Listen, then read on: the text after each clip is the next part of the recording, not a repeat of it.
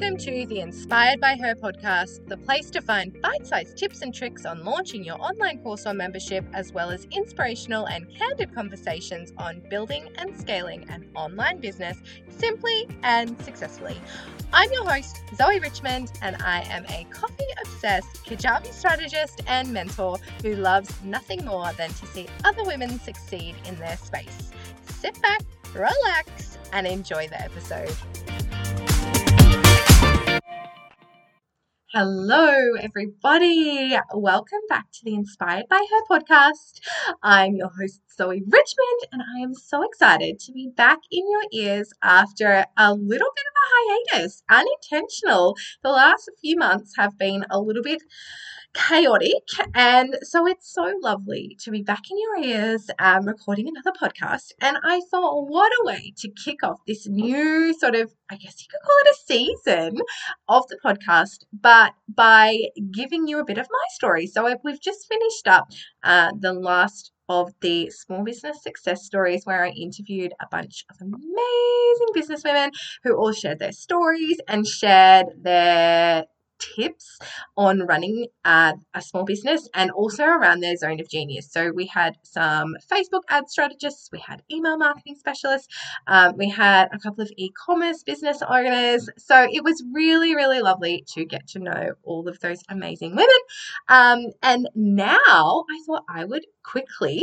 in a little bit of a nutshell, share a bit about my story and answer the same questions that those ladies answered on the podcast, so that you guys can get reintroduced to me, and then that will kick us off for the next season, which is going to be focused around creating a simple and sustainable but successful online business. So I'm really excited to share that sort of all that content with you. So let's get started. So let's start with, who am I? So if you are new to the podcast, my name's Zoe Richmond. I am a mum of two boys, 3 and 5 at the time of recording. I have a very adventurous husband who has a taste for the finer things in life and also loves cars. So we have spent a lot of our time as a family adventuring, camping, traveling around New South Wales, Queensland, and Victoria.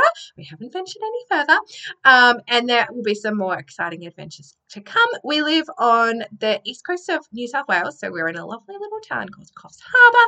It is beautiful here. We love being so close to the beach. And I am a Kajabi strategist and mentor. So I came across the Kajabi platform thanks to a Facebook ad about 2.5, almost 3 years ago now. And ever since, I have probably spent, 10 days where I haven't actually logged into Kajabi, whether it's been working on my own business or working on someone else's. And I just love it. It really sparks creativity in me. I love tech. I love the creative aspect of building websites. So yeah, I am just a Kajabi nerd and love all things Kajabi. I love all things online business. I love all things tech. So that's a bit about me.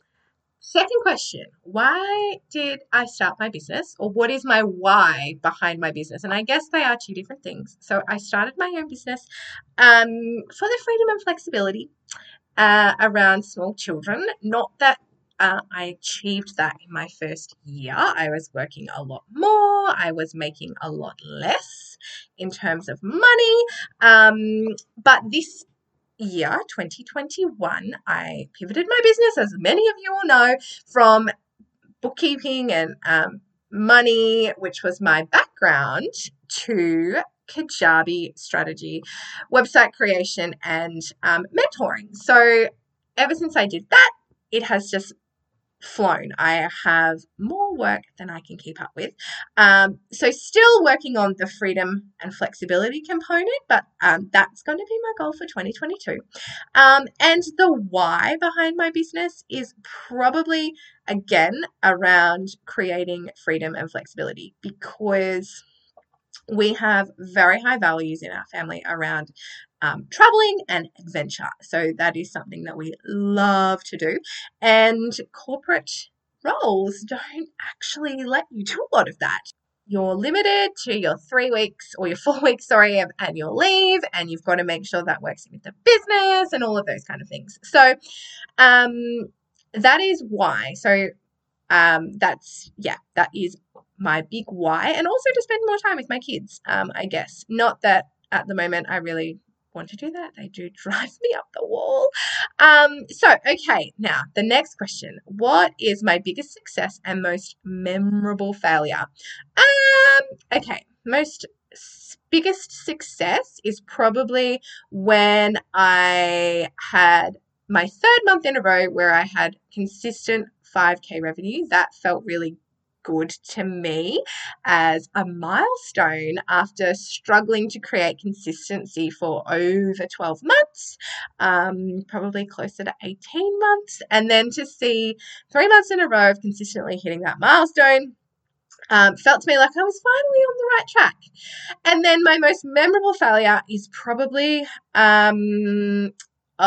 look, I don't like the word failure, but there have been quite a few programs that I have launched in the past that literally resulted in no sales. And they were all such valuable learning experiences in the next phase of my business. So whilst at the time they felt very much like a failure, I can definitely reflect on those now and realize all the things that I did wrong so that I don't make those mistakes again. And now I've just come out of last month, I launched my very first kind of membership for this iteration of my business, and it was really successful. So I'm going to share some more information about that in the next episode. But all of those failed, I'm using quotation marks, failed launches have really helped me to shape this next launch that I've just gone into so that it was successful. And everyone's got their own kind of version of what success is. But for me, I got people in the door. People were genuinely interested in joining, and I've created this amazing community. And whilst, in terms of revenue dollars, it was definitely not huge by any means. And some people would look at it and be like, oh my God, is that all? But for me, it was huge. So I will share some more information over a few other podcast episodes around that. But that sums up my most memorable failures. And question number 4, what advice have I got out there for other people thinking of starting a business, or if you're feeling a bit stuck in your current business? So, you really just need to firstly start before you're ready and be prepared to fail, or be prepared to fall down. Maybe fail is not the right word, but be prepared to fall down, because it is not a smooth road. And there have been multiple times where I felt like giving up, and multiple times where I almost did give up. But by sticking with it, I can now see the momentum building, and you really just have to be able to push through those times when you do feel like giving up. So start before you're ready, and be prepared for it to fall down, basically. And you just got to dust off, get back up again, and try again. And okay, so a top tip that might be helpful for anyone out there who is looking at using Kajabi or creating a course or membership using that platform. Keep it simple. Definitely is my advice. Keep it simple. You don't need, if you're just starting out, you don't need to, integrate a bunch of different softwares. If you are new to Kajabi, I would do just everything in Kajabi as simply as possible first, and then you can start adding on the different things as time goes by. But definitely just keep it simple, and don't overcomplicate things, because otherwise you're going to end up kind of talking yourself out of either launching the course or membership, or it's going to take you a lot longer than you anticipated, and there's just more opportunity for things to go wrong. So I did want to keep these episodes under 10 minutes, and I have just done that. So that is a little bit about me, my why, my background. I hope you found that really interesting, and over the next few episodes you can expect some more information and tips around growing and scaling an online business, both in terms of live launching, but also, funnel strategy and going evergreen.